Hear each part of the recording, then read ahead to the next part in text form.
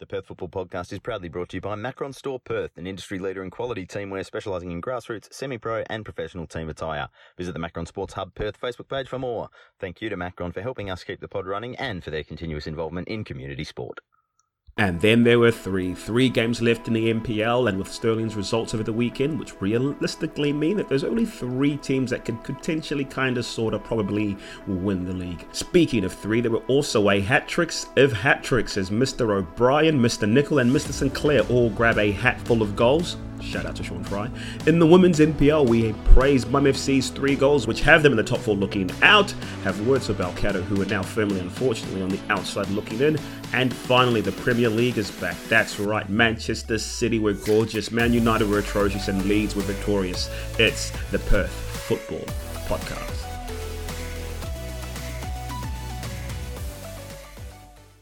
Welcome to the Perth Football Podcast, episode XX. And I'm joined in the studio with Tommy Dolman and Josh Chiat. Boys, how are we?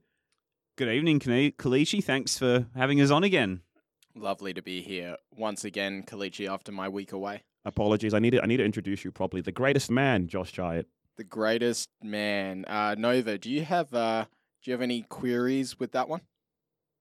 Nah, not this week, mate. Oh, I'm okay with that. I've had the explanation that it's a piss take, so yeah, all good. I thought you were going to say you finally accepted it, Nova.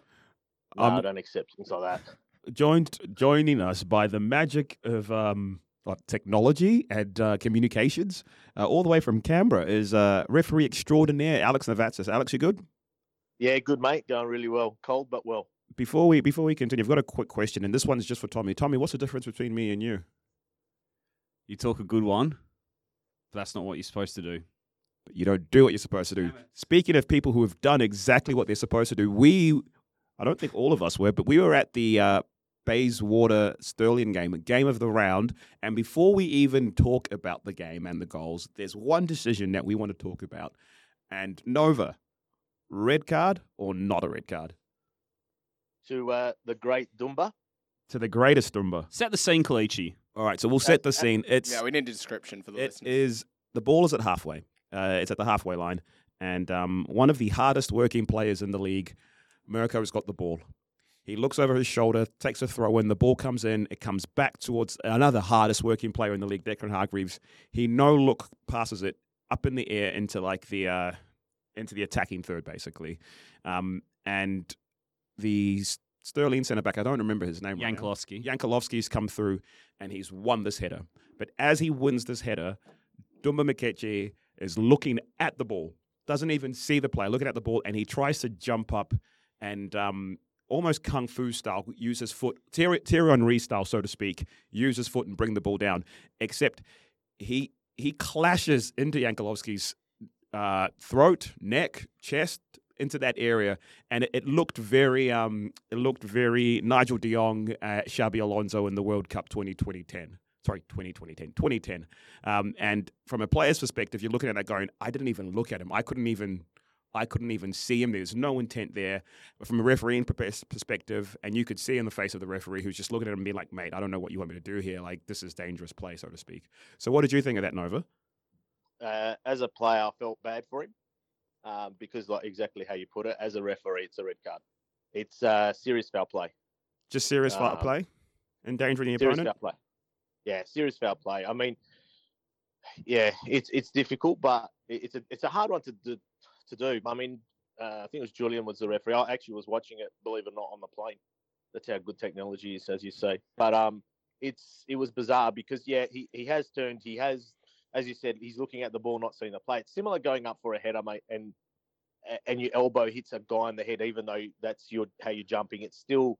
It's still a red card offence. It's very, very similar. I think the elbow one, you can almost like, you've got to seriously put your elbow out there to hit somebody when you're jumping up there. You can almost that's much more understandable. Whereas this one, he's just trying to control the ball down and be skillful.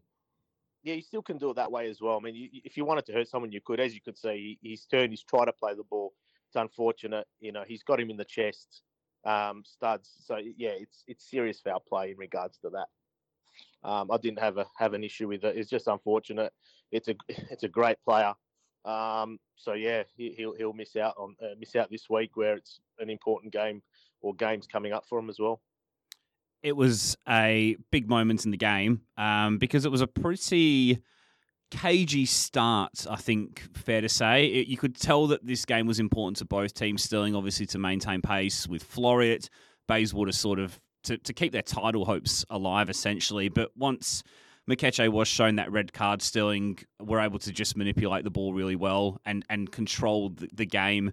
And when you've got players of the class of Calvin Whitney and Michael Domfey who've sort of been there and done that over the years, it really gave Bayswater a hard task. They obviously led 2-0 at the break, goals from Palmateer and then from Domfey. Whitney got the third in the second half after John Steins pulled one back temporarily. But even though Steins did get that goal back, Sterling were never in real trouble in the second half. I didn't feel, particularly after Whitney replied fairly quickly. And curiously as well, it was interesting that obviously they introduced T-Boy Camera and Fraser Dunlop in the second half to add some fresh legs and a bit of impetus. And there was an offside goal which was marginally offside. In fact, it was obviously a pretty close call, but it wasn't offside, I think. And that would have made it 3-2. But I was curious to see that Sparta and Steins were withdrawn in the game because Sparta, for me, was the most dangerous-looking Bayswater player throughout the day. But big win for Sterling, and it sets up a thrilling title finale with the results we'll talk about in a minute. I'm not sure if it's a legs thing for Sparta because there's been quite a few games where he's been. I mean, we gave him the Player of the Match award for the game the week before. Sorry, the Mano Football Footballer of the Match, Man of the Match, Mano of the Match. Whatever it is, just put some respect on the Mano's name. Yeah, we got to put some respect on the Mano name. So he won that award against Floriat the week before, but he did come off late on in the game. He did get a bit of an elbow. But just on the red card again, you could almost see with the Bayswater players, and it was such a deflating moment because Dumba, in fact, just showed a lot of care and respect for the player that he just kicked down. Obviously not intentionally, Yankolowski, and he was just sort of a little bit distraught that he may have injured someone and also that he got the red card. And it was a really deflating moment, I think, for Bayswater. I did think, if any team's going to be able to stomach a long period with 10 men, I do think Bayswater would have been the team to Bayswater have a lot of practice played with 10 men. Well, they have a lot of practice playing with 10 men. Actually, we should check in on the naughtiest team and the naughtiest boy charts. I don't know if Sean's been keeping up with that one, but they do play more of a sort of 4-4-2 compared to most of the teams that play a clear 4-3-3. So they're pretty used to being outnumbered in midfield. And for most of the season, Hargreaves and Abraham have done a really great job playing as the two in midfield, battling and competing and actually controlling the game against teams that play three. So I did think they were a team that could sort of stomach it out, but I think the manner of the red card really had an impact on I guess the intensity that Bayswater had in that game. Yeah, the fact that it happened so early obviously would have impacted that as well. But you mentioned him earlier, and Cal Whitney has been a match winner for them, not just in his goals and in his assists. But what did you think of his performance, Nova? Yeah, I thought it was good in terms of that. I mean, it was, and when you talk about the man of the match, I think it's hard to actually pick one in that particular game as well. Yeah, all in all, I thought he was quite good. But again, for me, how do you pick a player like that when we know a team like Bayswater go down to 10 men and makes the game totally different? And obviously structures change and everything like that changes as well. So, yeah, To answer your question, I thought it was excellent. One thing that Ian Ferguson did do as well was Sam Wynn played a lot more narrow. He's been superb, by the way. And obviously you've got Dejan Spaseski, who's sort of come back after his recent injury as well. So they went a lot more narrow. And to Josh's point, obviously Bayswater like to play with that sitting two. And they just had the likes of Wynn, Spaseski, Whitney. Asher Nelson was playing quite narrow as well. And they were just able to just exchange the passes, and that was what helped them to control the game and see it out. I think the reason why the reason that we gave it to him was Sterling's problem all year has been scoring goals, and the way that he whips in that free kick for Palmateer is delicious because he did the exact same type of free kick against Red Star as well. And then we mentioned Tanika Lala's instinct. just to unveil the curtain here, we mentioned Talikalala's instinct in the part 2, which you're about to hear. And the way that he has this instinct for his goal is ridiculous as well. In terms of just that turn, swivel, and he hits it so quick, so early. And I think it's in his last 3 or 4 games, I think it's 4 goals and like 4 assists as well. And he has been the difference for them. And it's good to see Domfe also get on the score sheet for them, because he's going to be impactful and influential. And we mentioned it in the interview that, look, you might not win the league, but if you come into the top 4 picture and you've got Whitney scoring goals and Domfe's getting the confidence back, and you'll still have the best defense in the league, it's probably one of the teams you don't want to play. I think, you went back to the future there with that. We're breaking the fourth wall here. We're breaking all of the walls. We don't record in sequence. Why would you say the loud part? Why would you say the quiet part out loud? It was a mistake. It's gonna move me to a bigger house. We get one Simpsons reference in every episode. So you keep saying the quiet part loud. So something that Stirling do have, they haven't scored that many goals this year, but they do have an embarrassment of riches in midfield. Dejan Spasevski's obviously returned from his injury just at the right time to give them that extra kick towards for them, hopefully the title, but also... Before you continue, Dejan Spasevski also had a cryotherapy treatment, and you can see the performance that he had. Now, back to Josh. Fantastic, that cryotherapy treatment. So Dejan Spasevski, he's back, coming at the right time. They're charging towards potentially the title, but definitely finals. It's all going off in Canberra right now.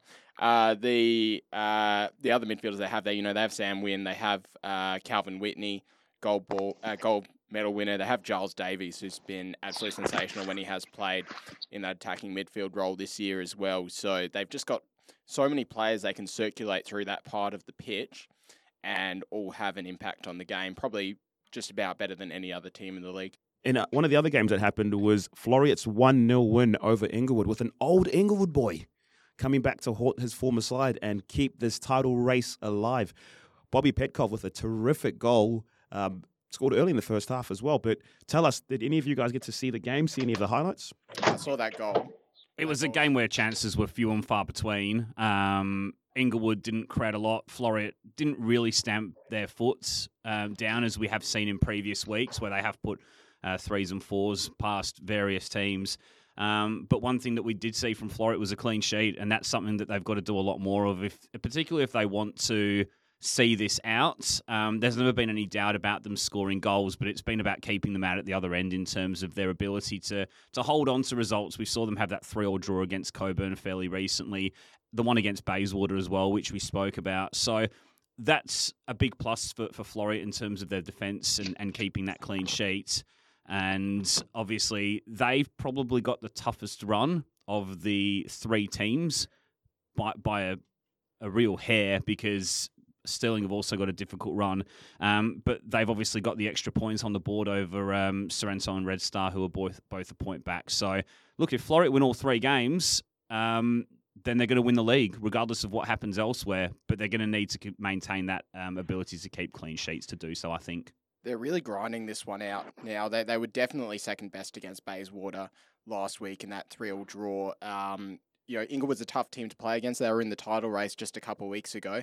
To come away from Inglewood with a 1-0 win's pretty good. Bobby Petkov, and we spoke about Dejan Spasevski returning at just the right time for Stirling. I don't think Floriet would be in with a shot at the title if Bobby Petkov hadn't returned when he had. It gives them a focal point up front. He's a fantastic finisher.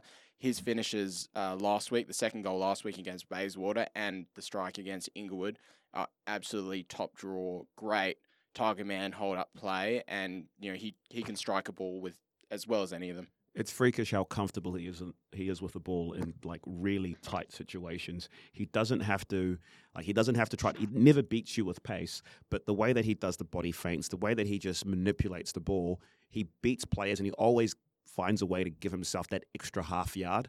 And with that half yard, he's just been absolutely clinical. And you mentioned a really good point, that he hasn't been there for the entire time, and he's been away for quite a bit, but maybe we need to be singing the praise of Bailey Brown Montgomery a little bit more, because while he was away, Montgomery was scoring some goals. Yeah, absolutely. But that's what you need from all of your teams. You need contributions from everywhere. It's very, very rare that teams at the top of the league wherever you are around the world, manage to get through with just one player scoring all the goals. You look at Red Star, who we'll come on to in a minute. You've got Daryl Nickel, you've got Chalk Door, you've got many players contributing. Ellis Healing as well, we've seen as well. Florida the same. Sterling as well. We've just spoken about their midfielders, and Michael Domfay not having the most prolific season that we've seen him have, but Calvin Whitney and Sam Wynn and those guys chipping in with strikes as well. So it is important that spread of goals is there, but obviously when you've got someone like Robert Petkov who can really be that focal point, it makes a massive difference just for the players to play off as well. Yeah, and I think you spoke about having, the multiple strikers and players who can chip in. I think the flip side of that is a team like Perth, where they have been really reliant on Hassani Sinclair, who scored the bulk of their goals, and they have struggled to score in general. We did end up having a hat-trick of hat-tricks this weekend, and you kind of alluded to one earlier, but Darren Nichols scored 3 goals again, and we're not really mentioning that at all. But let's talk about the game that they had this weekend. It was a 5-1, 4-1 win over Balcatta? 5-1, yeah, late goal. And the first goal is that classic case of saying, don't let the ball bounce, don't let the ball bounce, don't let the ball bounce. Oh, you've let the ball bounce. Oh, Daryl Nickel is now running through on goal. And it's Daryl Nickel running through on goal. Oh, he's an absolute raider, isn't he? He just waits for that moment when the defense switches off, and then he picks up the pace. He is so quick. We spoke about this a couple of weeks ago when I was on the podcast last. You don't realize how quick he is until you see him in and around that ball or running towards goal. He absolutely blasts defenders out of the water. I think Josh raised a really good point about Daryl. It's the timing of when he decides to use the pace, because that's something which can be quite devastating. I mean, from Red Star's perspective, it goes a long way to getting 3 points when you get 2 goals inside the first 3 minutes. You mentioned that first goal, letting the ball bounce. It was still a nice finish from Nickel. The second one was a much nicer, nicely constructed goal.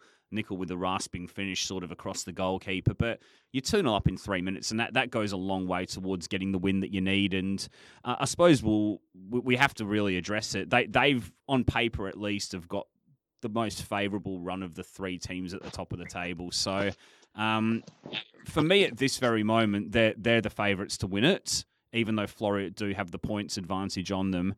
But whichever way you want to chop it up, it's going to be a fascinating end to the season. Before we break it down and get Nova in there, I wanted to mention this because I made a note that we don't talk about this person enough, but the pass for Nickel's second goal by Higgins is just delicious. And it's everything that you want in your number 10, who can pick up that ball in the half space on the half turn, looks up and just perfectly weighted passes, says, hey, take a touch and hit it here. It's brilliant. And he's someone that we do not mention enough in this podcast. That's my favourite highlight of the weekend. That pass is absolutely top draw. He looks one way, he slips it in behind in the gap that's left between the fullback and the centre back. It's a perfect pass in behind. And a lot of people probably don't realise just how hard it is to play those passes. It's easy to play through balls when the defence is high and there's lots of space in behind. But the Balcatta defence is right on the edge of that box. Yeah. That had the weight on that pass to get it past the defence and keep it from being easy for the goalkeeper to come out and get it. That's a really, really difficult skill. And the no-look aspect in it as well. It's a sensational assist. The timing of the run and the run, the pass, the finish. It's absolute poetry, and I think it's really cool. If you're a number 10, there's almost a cool element there when you play for Red Star that you can go, I can almost overhit this here because I know that Chalk Door is on this side and Daryl Nichols on the other side, and even if I overhit it slightly, Sam Pollard is overlapping, and Sam Pollard is overlapping.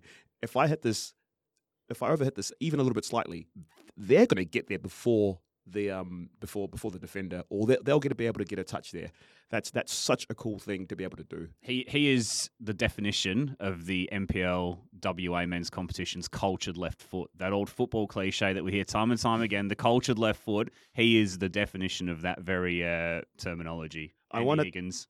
Speaking of cultured left foots, there was a 2-2 draw that happened at the Guelph and Armidale game, and you kind of stitched me up there because You led with the punchline and not with the good stuff that happened for our friend who has a cultured left foot and gave us a little bit of salt and sugar. Friday Zico got an assist and an own goal, and you only told us about the own goal, Nova. Yeah, I think, mate, I wasn't watching the game. I was just getting sort of fed information. But, Guelph were looking the goods with probably about 4 or 5 minutes left to go. it sort of opened. Unfortunately, it's funny because I'm over here in Canberra with Shane Skinner, who was the referee. He's actually over here with the elite referees, and he mentioned to me it was one of those ones that, it's been cut across and it's bobbled and sort of he's tapped it in, and it always happens when it goes 2-1 with 3 to 4 minutes to go. It's panicked, you sort of panic and anything can happen. And lo and behold, it did. It sort of opened the door for Armidale to get the equaliser. That was a really unfortunate again, moment. Guelph unlucky once again. I think, from what I've been told, deserved winners in that game. And, look what happens 4 or 5 minutes. You've got to play out the full 90 plus whatever the referee decides, and to get your results. And it's one of those ones that they've let another 2 points go begging. It is a bit gutting for them because obviously it has taken them off the bottom of the table, but to get that extra 2 points would have been nice.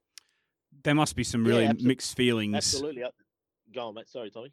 No, I was just going to say there must be some really mixed feelings after that one, because from what I saw on the highlights, they played pretty well for the first 80 to 85 minutes of it. They seemed to have the better of the game. The circumstances to which they took the lead were perhaps a little fortunate. Obviously, they then got 2-0 up, but yeah, at that point you've got to try and see the game out, haven't you? And that's can be the difference between staying up and going down at the end of the day. Yes, the point does take them out of the drop zone, and at this stage of the season, and particularly with the difference in goal difference, especially after Balcatta's loss at the weekend, you would rather have the points on the board, and you would rather be in that 11th place going into each match day. But I think that if you look back on the season and Guelph go down by less than a couple of points, then I think that's going to be the game they'll look at with the most regret.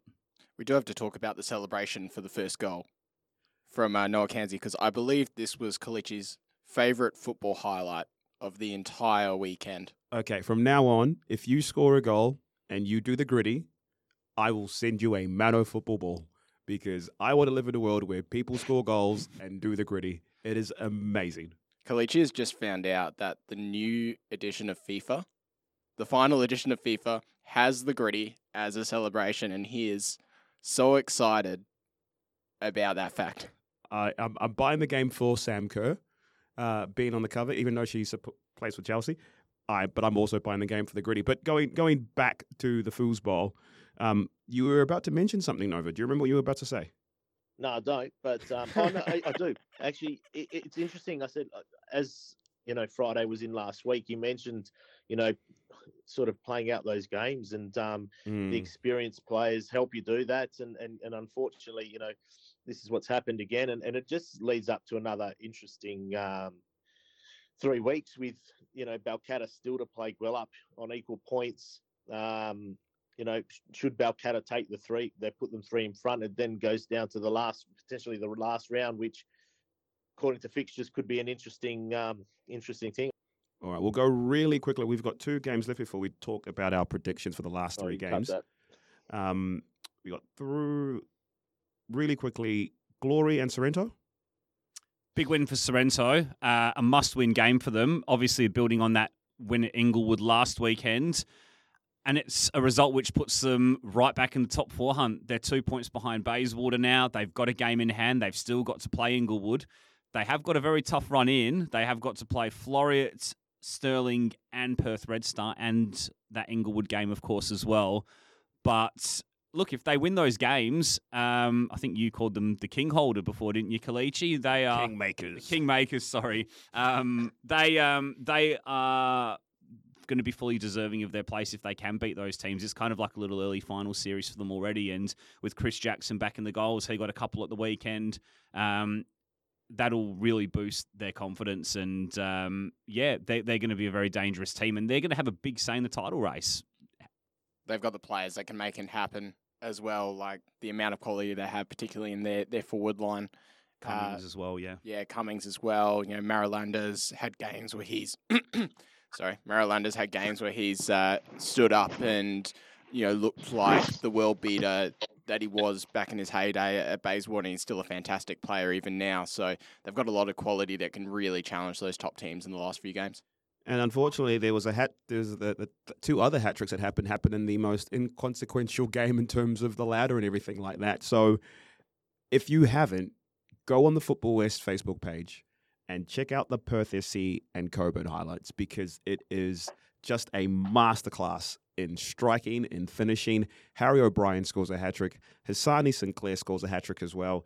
And it's just a joy to watch. Did you see all of the goals from Harry O'Brien? His movement, his pace, his power, his direction. It was just a joy to watch. He must be so happy and thrilled with the way that the season's gone for him. How many years he's spent, not getting in full seasons, missing seasons because he's had injury problems, winning the cup as captain, and just the performances that he's put in. I mean, I'm not sure if they're doing a stateside this year, but he must be in and around there if you're going to be picking a stateside. I put him in the 10 because you could play him anywhere. You could play him in the 10, you could play him out left, you could play him out right. The way that he's been playing, and you go watch those goals and the places that he's scoring these goals from. There's one of the shots where he's not even in the shot when the ball gets played into the striker. And then you just see this blue blur, flash blur, go straight through, take one touch, take two touch, and drill it in. And you're going, yeah, he's on top form right now. And at the same time, we mentioned this earlier last weeks ago when we were talking about Hassani Sinclair, and you were completely right there in terms of saying what his goal looks like. And Hassani Sinclair goal is a ball into the box, giving him something to jump at and put his head on. But between the movement for his first goal and the movement for the header that he does score, he's been superb.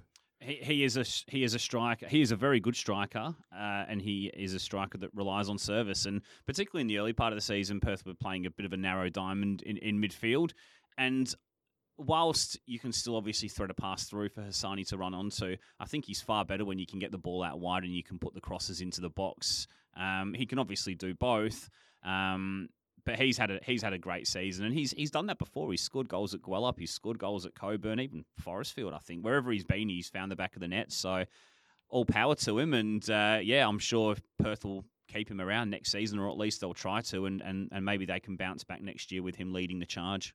Yeah, and I mean, you mentioned that Perth have had a lot of change from the squad that won the title last year. They've brought a lot of new players in. There's been some hits and quite a lot of misses, but I think that Hassani is definitely one you'd have to say is a hit, and if they can keep him around, he's actually someone that they can build the squad around if they want to return to making a challenge next year. All right, really quickly, we're going to go through the predictions, so I hope everyone's ready. Nova, you'll go first. Here are the last games. Here are the 3 games that Red Star have. Red Star play Glory at home, Sorrento away, and Coburn. Nobody wants to play Coburn. They play Coburn at home to finish off the season. How many wins you give them, Nova?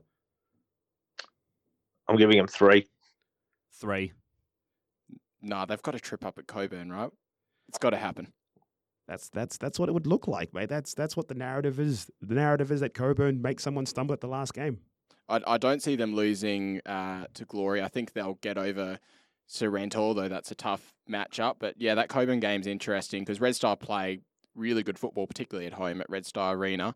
But Coburn just have it in them. They always turn up for the big games. I don't know if they slip up. If they do slip up, I have them slipping up at Sorrento. I think they win all 3. That's my okay. So we've got them by consensus. We've got them at 47 points. Sorry, 48 points. Got them at 48 points. 9 points on top. Right now, Floriat plays Sorrento at home, Stirling at home, Armidale away. 2 wins and a draw. Oh, the draw with Stirling. Oh, Nova. 1 win, 2 draws. Oh, you've put the knockers on them. Yeah, I have. They will draw to Armidale. They will lose to the other 2. Wait, no. You've got them winning 1 or start again. Start again. They'll lose to Stirling. They'll lose to Armidale at Armidale. Wow, so they win the next game and then lose the next 3 games. You really don't like them. Yeah. I do. I love Floriat, but I just think it's a tough task at Armidale, and Stirling look pretty sharp at the moment as well. I think I know. Yeah, and then this week they've still got, and even this week will be tough because they've still got Sildaris out too. I think I know what Nova's trying to do. Floriet's had this curse hanging over them for years. Nova loves the club. Played there back in the day. Oh, I love And all he- clubs, mate. he- I don't want any. I love all clubs in the league, equally. but unfortunately, that doesn't happen. Especially the ones who won the but, title. yeah. So he does He doesn't want he any does last not word? want to put the knockers on them Okay. before the There we last go with day. The next one. All right, then. What about Stirling? Inglewood at home, Florida away, Sorrento at home. I think they'll beat Inglewood. I think they'll draw with Florida, as I mentioned before.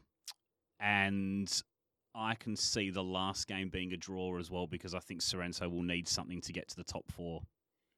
So I'll win in 2 draws. So you've got Red Star winning the league. Yes, I do. I think, I think they beat Inglewood. Inglewood aren't on a good run of form at the moment. I think Florida beat them. I just think Florida grinding out the results right now, and Bobby Petkov is a really, really tough matchup for the Stirling. Stirling defense has been really good, but I can't remember if Bobby played against them in the first game. I think he may have been injured. Nova? Win-win draw. So who have you got winning the league? Red Star. Wow. Red Star take the league for the men's and the women's. Imagine that. All right, we'll leave you to imagine all of that, and that will be the end of part 1. We'll be back with part 2.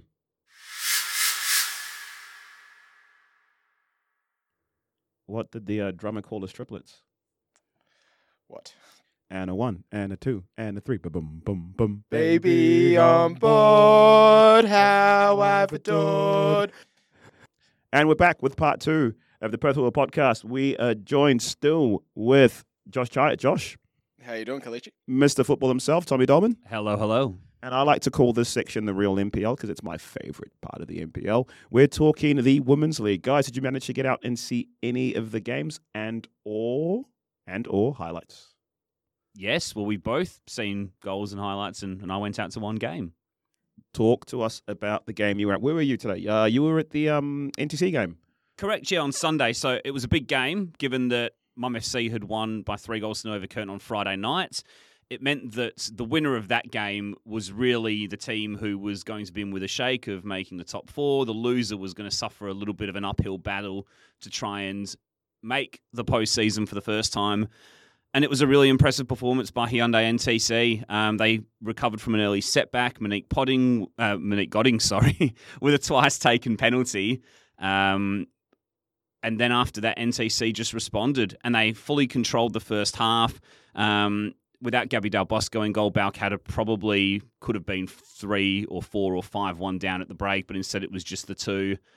With goals from Violet Longmore and Tanika Lala, and then Lala got another in the second half. And then from that point, really, it was a measured performance from the youngsters. They were able to maintain control of the ball, keep the football as we know that they can, and really dictate terms. And Balcatta really didn't sort of throw a shot in that second period.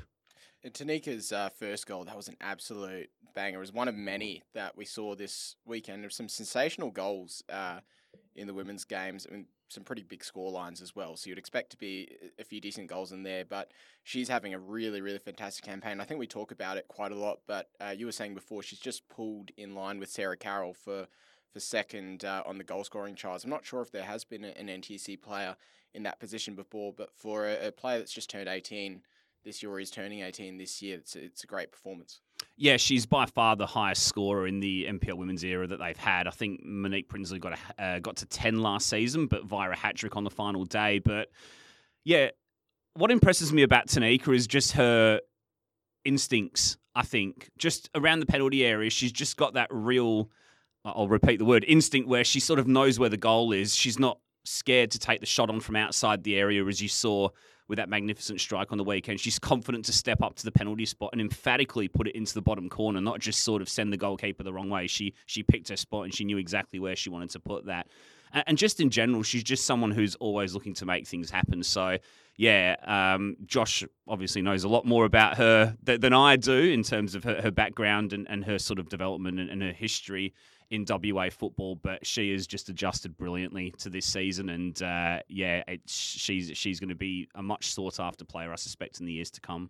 Well, there's an interesting question or discussion here, I think, because she's grown up in Kalgoorlie. She's played really as one of Kalgoorlie, did you say? Kalgoorlie. I don't think you've previously mentioned that. I've just been in Kalgoorlie, actually.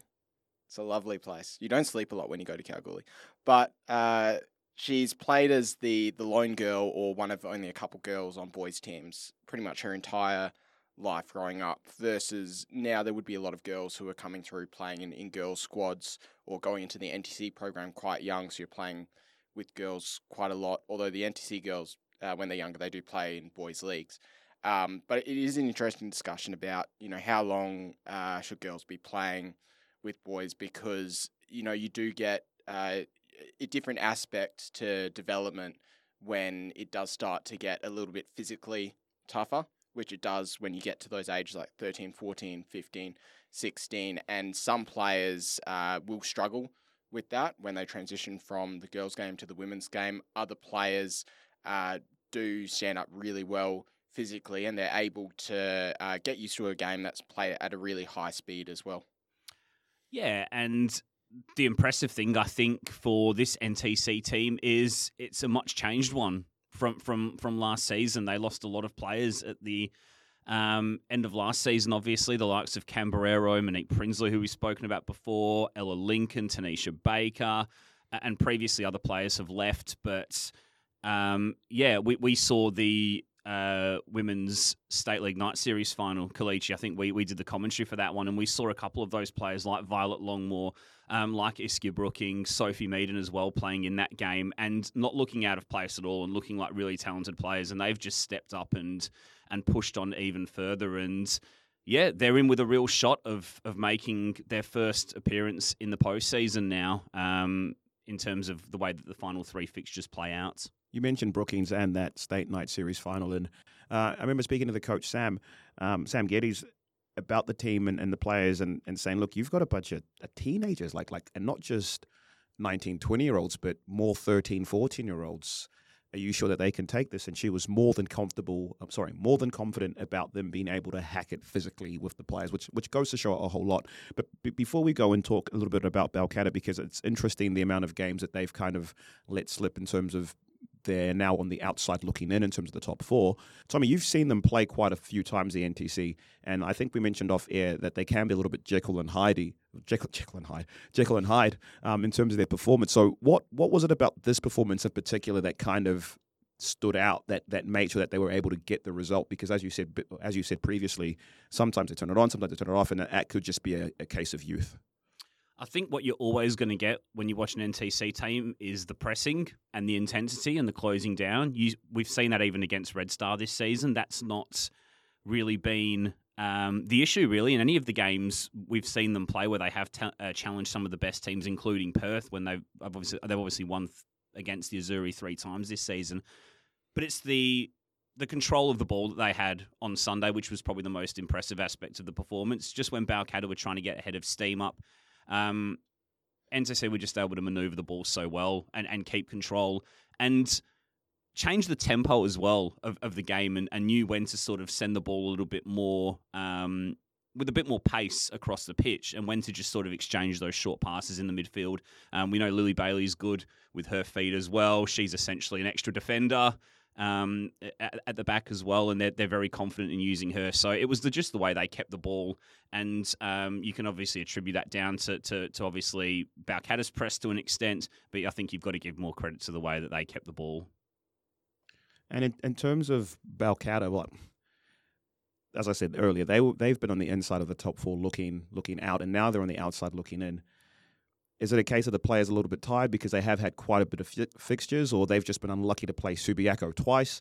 Their remaining fixtures look okay in terms of playing Curtin next, but at the same time, Fremantle can be a little bit hot and cold, and then they finish off with Red Star. I think it's going to be difficult for Balcatta now because after Curtin, they've got Fremantle and then Red Star, so they are going to be two very tricky fixtures for them. They have beaten Fremantle this season.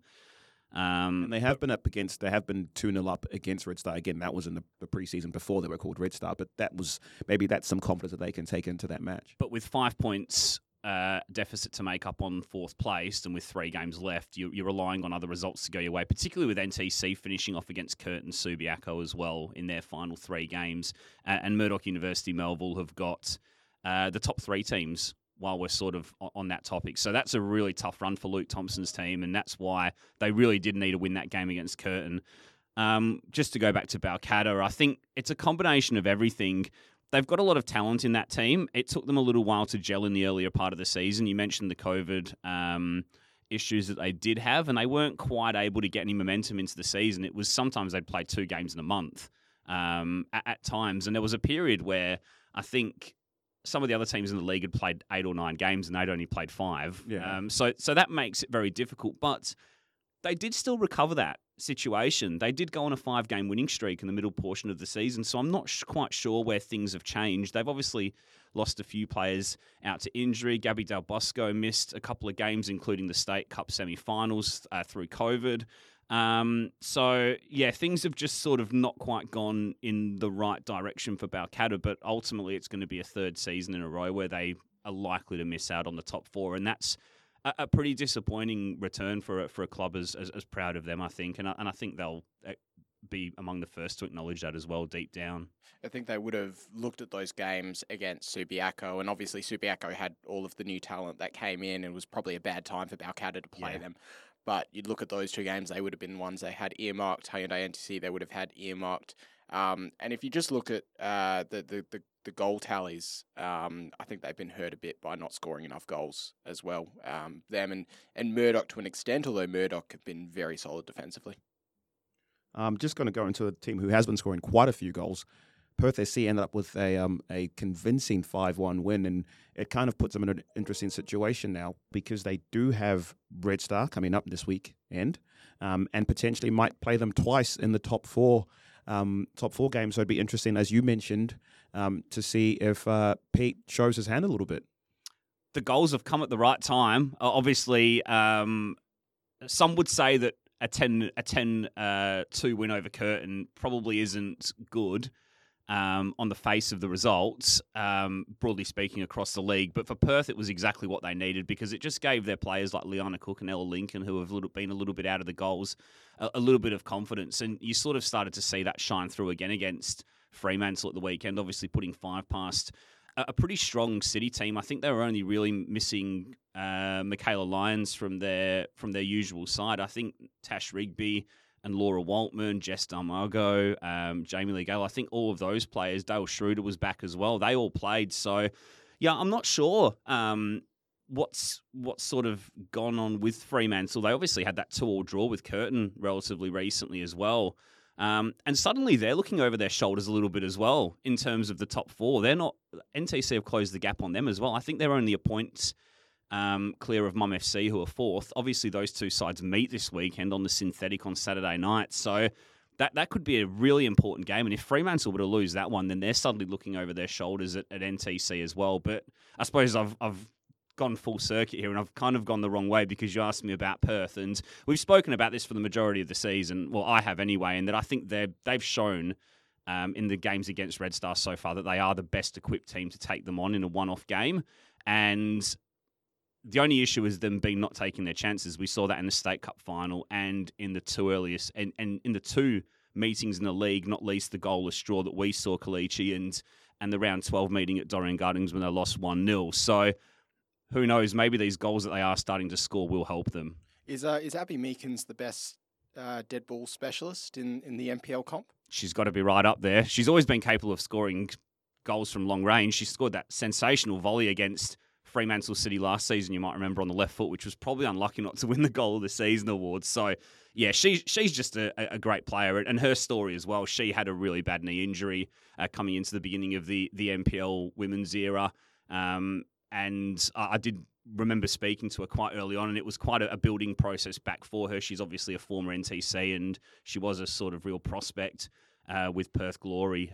So to see her back and scoring and in really good form is a really good sign for Perth. Someone else who was amongst the goals was someone who scored 8 goals midweek against Curtin and got a goal for the under-20s and then got a goal in the weekend. Can you give us a few words on Stella? Yeah, Stella Zampogna. So she's a player who's played in the 21s for Perth for the past couple of seasons, and they think of her really highly at Dorrien Gardens as a real sort of a player for the future. I saw her in a couple of games last season in the I did the under-23 Top 4 Cup final last season, and she was really impressive in that game.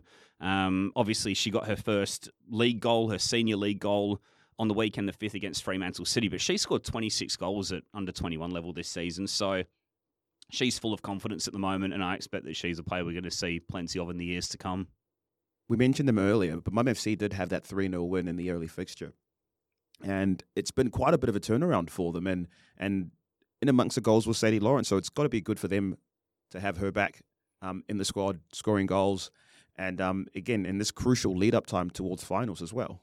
Yeah, she was integral against NTC last week. Really helped them to see out the game. And this week as well, she got them off to that flying start. A magnificent left-footed strike that we were sort of fawning over a little bit while we were watching the goals back before coming on air. She's obviously sort of building up her fitness now going into another season with Perth Glory in the A-League Women's competition. And she's going to play a big role in the final few games. If they are to try and dig out 3 points or even a couple of draws in those results, in those games against the top 3 sides, she's going to be super important. But what Luke's done with that team and that squad of players, such a young team, and what he has sort of done to get them into a position where they're even in the shake-up for the top 4 at this point of the season has been a real sort of triumph of what he's achieved, I think, in my opinion. They've won 5 of their last 6 games, and as Josh alluded to before, they've actually got the 3rd best defence in the league now. They've sort of overtaken Fremantle in that statistical column, and only Perth, Red Star, and Perth Soccer Club have got a better goals against record. So, yeah, what he's sort of set the stall out on doing is making them hard to beat, and that strategy's really sort of come to fruition in the back end of the campaign. And I mean, we look at the goals conceded. They've conceded just over a goal a game, which is really, really good, especially for a squad that we spoke about lost so many talented players, particularly in the defensive end of the park. So, I mean, Baxter, Thew in particular, I think anyone would agree was probably the standout defender of the NPL women's competition last year. And obviously the shuffling of the team around also meant other players like Poppy Hooks has moved further into midfield as well. Luke Father into midfield. Thank you. Sorry. Luke Thompson, first-year coach at this level as well. So really impressive achievement if he is able to grind out these results in the last few games and get them through into the finals. Obviously they haven't missed that yet in the NPLW competition, having won the last 2. So they'll be absolutely chopping at the bit to get back there. And if they do, fantastic achievement with the circulation and the players that they've seen leave the squad. And particularly considering that they didn't have a goalkeeper to start the season. That's playing teenage wingers in goals. Yeah, that's it's been a heck of a journey. One player I do really want to shout out is Rosie Lahane, though. I think for me, if there is going to be a Player of the Year at Murdoch University Melville this season, I think she'll have to be right up there for sure. She's a player who played quite a lot of minutes actually in the first 2 years where they obviously were super successful, but she's just elevated her game to another level, particularly in what is a very young sort of group around her. She's had Katie Schubert back in the team for a couple of games. I think she might be back maybe for the last 2 or 3 matches of the season, back from holidays. But yeah, it's going to be interesting to see how they can hold up. This is the big test now. If they can even just eke out one win, we've seen them already do it against Perth this season. If they can just get 3 points somewhere and maybe a draw in another one of those games, then who knows, they might have a shot of making it as well. Just to wrap it up, we've got 3 rounds left. Let's do some predictions and see what we end up with in terms of the top 4 race, shall we? So Red Star versus Perth, who you got? I got to go with Red Star. Yeah, still. You can't. I think if they lose any game leading up to the finals, I think it's going to be a massive shock and a massive turn up for the books. So if Perth are able to get one over them this week, very impressive. But I think you've got to go with Red Star as favourites. They're so impressive. Yeah, I think Red Star will probably want to make a bit of a statement after that goalless draw that we saw last time out. Perth, there's no reason why Perth couldn't go and get a draw again, but I'd expect Red Star to prove a point. Cool. We'll go really quickly. Mum FC versus Fremantle. This is a really This is tough super game. quickly. This is super quickly, guys. Mum. Draw. Lovely. Balcatta versus Curtin. Balcatta. Subi versus NTC.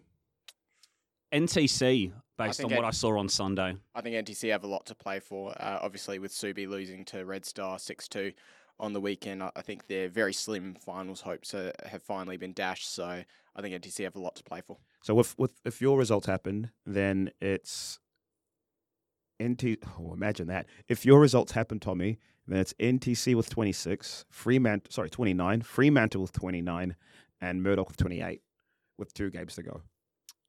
Yes, it's shaping up to be an exciting finish for the top 4. What a league. Tommy just loves drama, I think. We knew it was going to get to that point. And in the final round of the season as well, I have had a look at it ahead already, obviously having had to do notes for the commentaries, but NTC versus Fremantle City potentially on the last day of the season is going to be a real humdinger if sort of the form lines continue as they are. The best thing about Tommy is that he would have known that those were the points totals before he gave those results.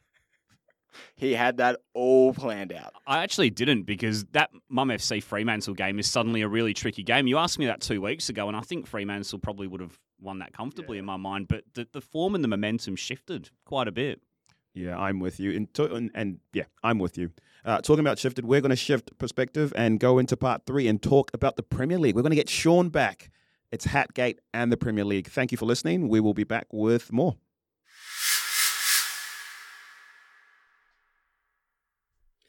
Sean's away, but that's all good. I get to do the ad one more time. Of course, the ad is for Macron, who proudly support us, and we are proud to be supported by them. Macron, of course, are an industry leader and quality teamwear, specializing in grassroots, semi-pro, and professional team attire. We had a really good email come in from Macron. We've got one of the clubs that they sponsor who are thinking of having a mental health day, and we can't wait to tell you more about that once it happens. Just gives you an idea of the work that Macron are trying to do in the community. So please check out their Facebook page and social media page for more information. Thanks to Macron for their help and for keeping the pod running. Remember to check them out on Facebook and on social media as well. You take care, and we'll speak to you soon. Here comes part 3. Unfortunately, by the way, Sean couldn't be there for this one. When we did call, I think it was stupid o'clock in Canada, and he couldn't be a part of it. But it's still very good, and we all get to laugh at Manchester United. All right, welcome back to part 3 of the Perth Football Podcast. Before we get started on the Premier League, which is back, I'm going to read a quick message from one of our friends at Balcatta. We asked them earlier, hey, could you give us a bit of context in terms of what's going on at Balcatta right now? And they said, look, they don't want to make a lot of excuses, but a lot of their players have been sidelined from the starting 11, either been sidelined through COVID or injury in the last few weeks. But on the positive side, which is always good to see, it's given a chance for the younger girls to step up, gain valuable match experience at the top level, and for the coaches to experiment with the magnets. I'm assuming those are the players. And they said, look, it's obviously gutting, and they wish they had done a better results. And it's tough seeing a club with such a talented group in the bottom 4. And I just love the honesty there. I love the fact that they looked at it, accepted it, and said, look, we have this higher standard that we want to hold and make sure that we're in the top 4. And absolutely kudos to them. So thank you so much for sending us that message and giving us a chance to talk about that. That said, Leeds had a great game. Tommy, talk to us about that. We're leading on that. Okay, cool. That suits me fine. I mean, after the torturous end to the last season where we scraped through, thanks really to Newcastle at the end of the day, because if Newcastle don't beat Burnley, then it wouldn't have mattered what we did at Brentford. In the end, we got that moment where Harrison scored the goal and the roof nearly came off of my living room because I was in absolute raptures.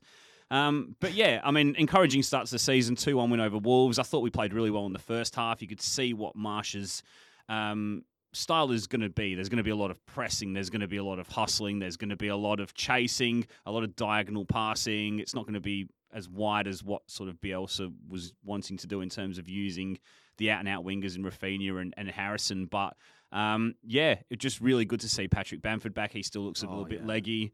But at the end of the day, a win's a win to start the season, especially coming from behind as well. Wolves did score against the run of play in that one. But, 3 points. Nothing to get too carried away at the moment, but it's a good start. And I think in terms of Marsh's messaging going forward, we're going to see we've seen a sample of what to expect, and the win obviously helps with the buy-in with the players and the supporters as well. So all positive. Yeah, rooting for Marsh. He's supremely positive and really confident. And I know that for some strange reason, English people don't like confident people. So I'm absolutely rooting for him right the way through. You did mention that I buried the lead there. And of course, the lead is that United didn't have a positive result. So let's talk about that. Josh, your boys didn't quite get the win against City. We're talking about the other United.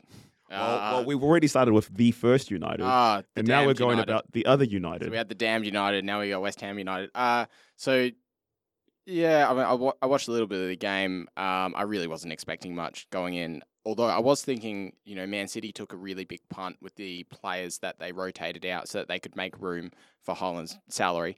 They got rid of Sterling, who's absolutely fantastic player. He was really good for Chelsea. One of the top 5 goal scorers of all time. Jesus and Zinchenko were never necessarily settled as starters in the Manchester City first team, but they were really, really good contributors for a long time for that side. But I think you look at how Haaland played, and as long as he keeps himself fit, which I think is the big question mark about Erling Haaland with how much football he's missed, he's going to be an absolute beast and an absolute handful for defenders. That said, West Ham have some issues at the back with players injured, so we signed Naya Faged, and he injured himself promptly, which is a classic West Ham signing. So we had Zuma and Ben Johnson as a fullback playing in centre-back. Yeah, it's a hiding to nothing, that first game against Manchester City. Your season's not going to be determined. You're not going to take anything out of it going forward because you're probably not going to play against Man City for how you're going to play against 16 of the other 20 teams in the league in total. So, it's a tough one for West Ham to start with. With Haaland, good luck playing a high line against Manchester City this season. We already know that how capable they are on the ball and how much they like to build, exchange the passes in midfield, play in between the lines, and bring in their wide guys into the game.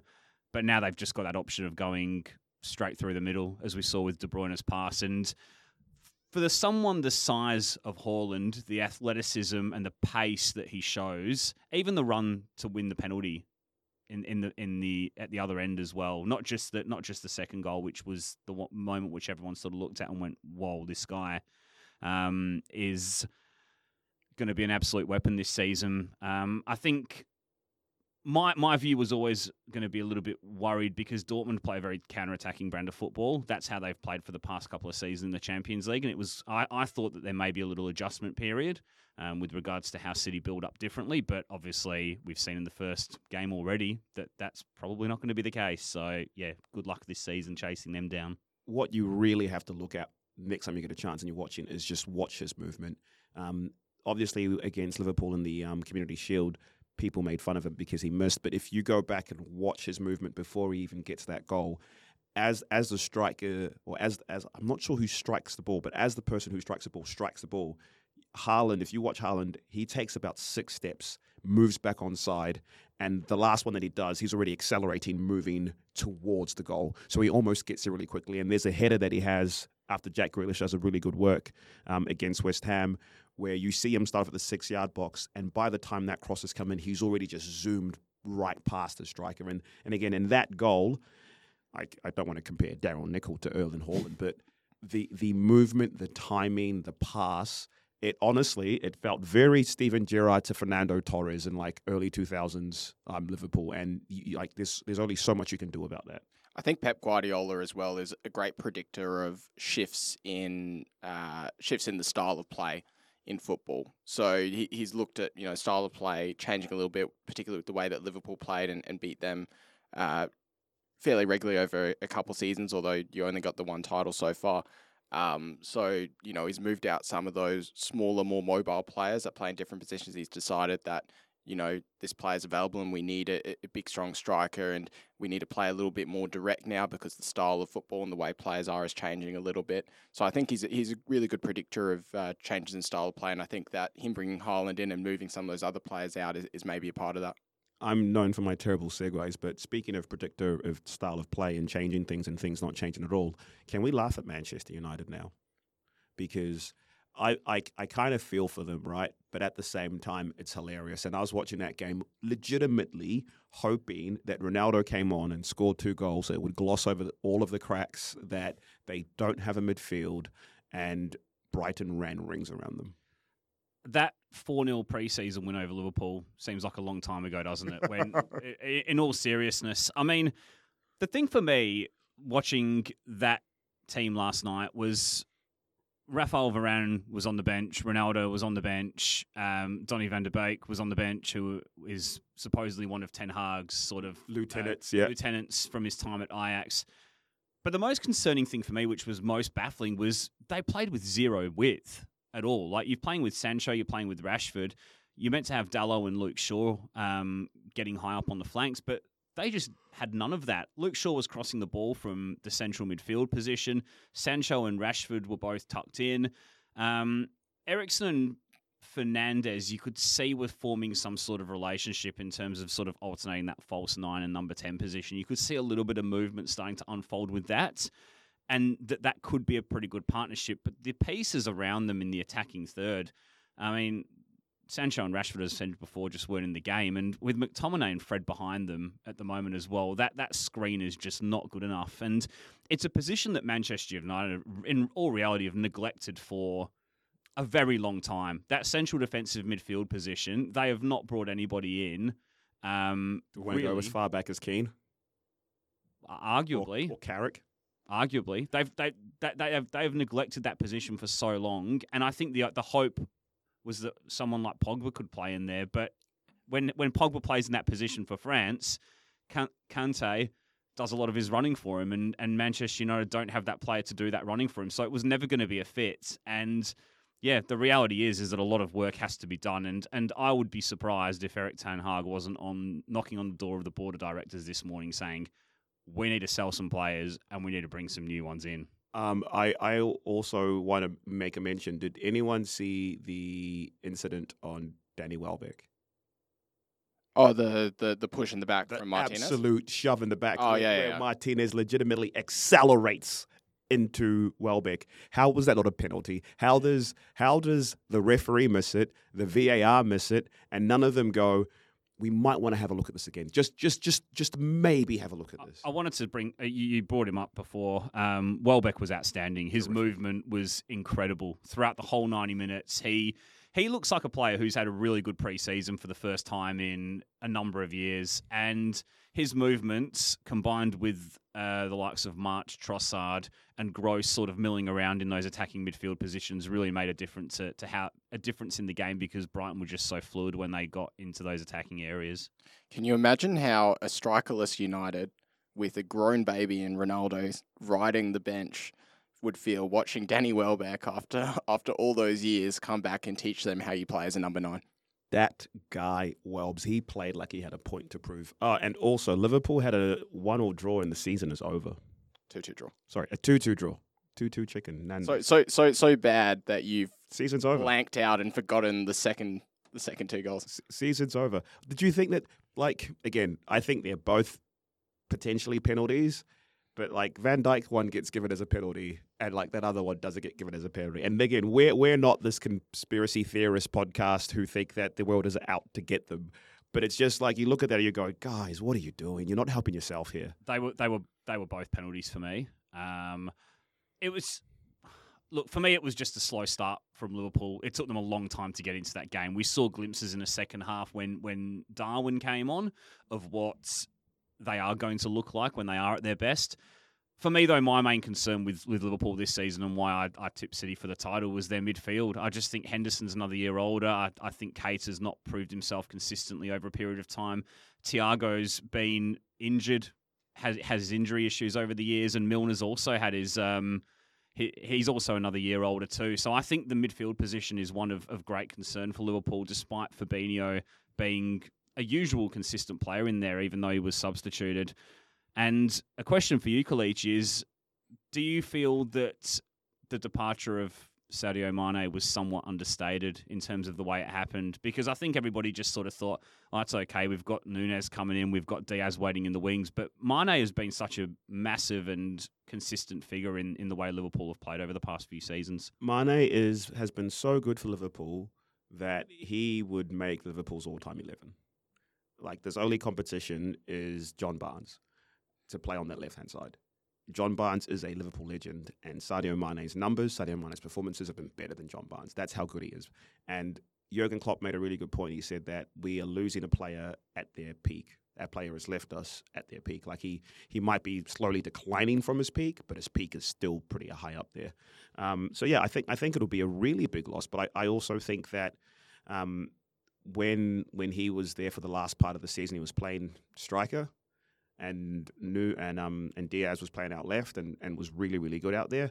And Diogo Jota was playing really, really good out there. I think he will be missed, but I think that there's other things that are going to be in terms of there's going to be other things that change from that team, from that dynamic. That means that it'll be will be a change. But I also think that it'll take some adjustment, because legitimately speaking, there were times where Salah would have two players on him and Mane would be free and Mane would destroy you. And then Mane would have two players on him, and then Salah would be free and destroy you. And I don't think Diaz is quite there yet. Rapid fire, because I think we're running out of time. Top four this season, Kalichi and Josh. I think the top four is Liverpool City in some way.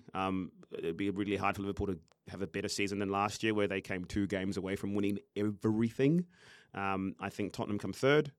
And you don't want to say Chelsea, do you? Chelsea for me. I do want to say Chelsea because I love Raheem Sterling and Reece James. I love those players so much. I think they'll have enough, especially with Koulibaly. We saw at the weekend their ability to grind out results, and I just think that Man United and Arsenal are a bit further back. So you've got the same 4 as me? With City winning the league. Cool. And Josh? Yeah, I think I'm basically exactly the same. I thought Tottenham were really, really impressive the way they fought back from a goal down against Southampton. Kulusevski continues to impress. He's been spectacular since he joined them. He's a fantastic finisher. Do you have Southampton going down? I do. Oh, I don't know if I have Southampton going down. I would have had Fulham going down before the weekend, but I think the interesting thing for them is recency bias. Recency bias. It is recency bias, but I think the interesting thing for them is, can Alexander Mitrovic become Championship Alexander Mitrovic in the Premiership? Southampton, Bournemouth and Fulham are my 3 going into the weekend, and I'm not going to change that. Cool. Well, look, we will be back next week. Hopefully some games have happened, and it's been an absolute cracker of a weekend with 2 games left in both of our leagues. And hopefully Liverpool get a result and can, I don't know, get back into the title race. Last words, gentlemen. I don't care about Liverpool getting back in the title race, but I'm sure they will. No, just to all the listeners out there, just get out to the grounds, get out and enjoy the last few weeks of the season. We've got some entertaining stuff in the NPL men's and women's, also State League as well. Kingsway, like they're going up, Gosnells as well. So yeah, just get around to the grounds and make the most of the last month or so of the season. I think you're absolutely spot on there. Enjoy it while it's here before it all goes. You take care, everybody. Bye-bye. Bye. Bye.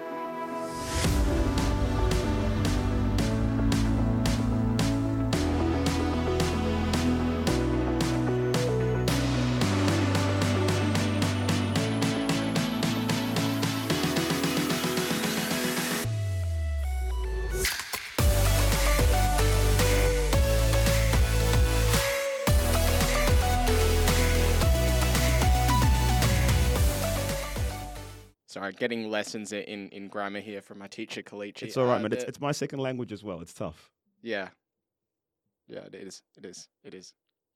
I get derailed every single week by something like this. Anyway,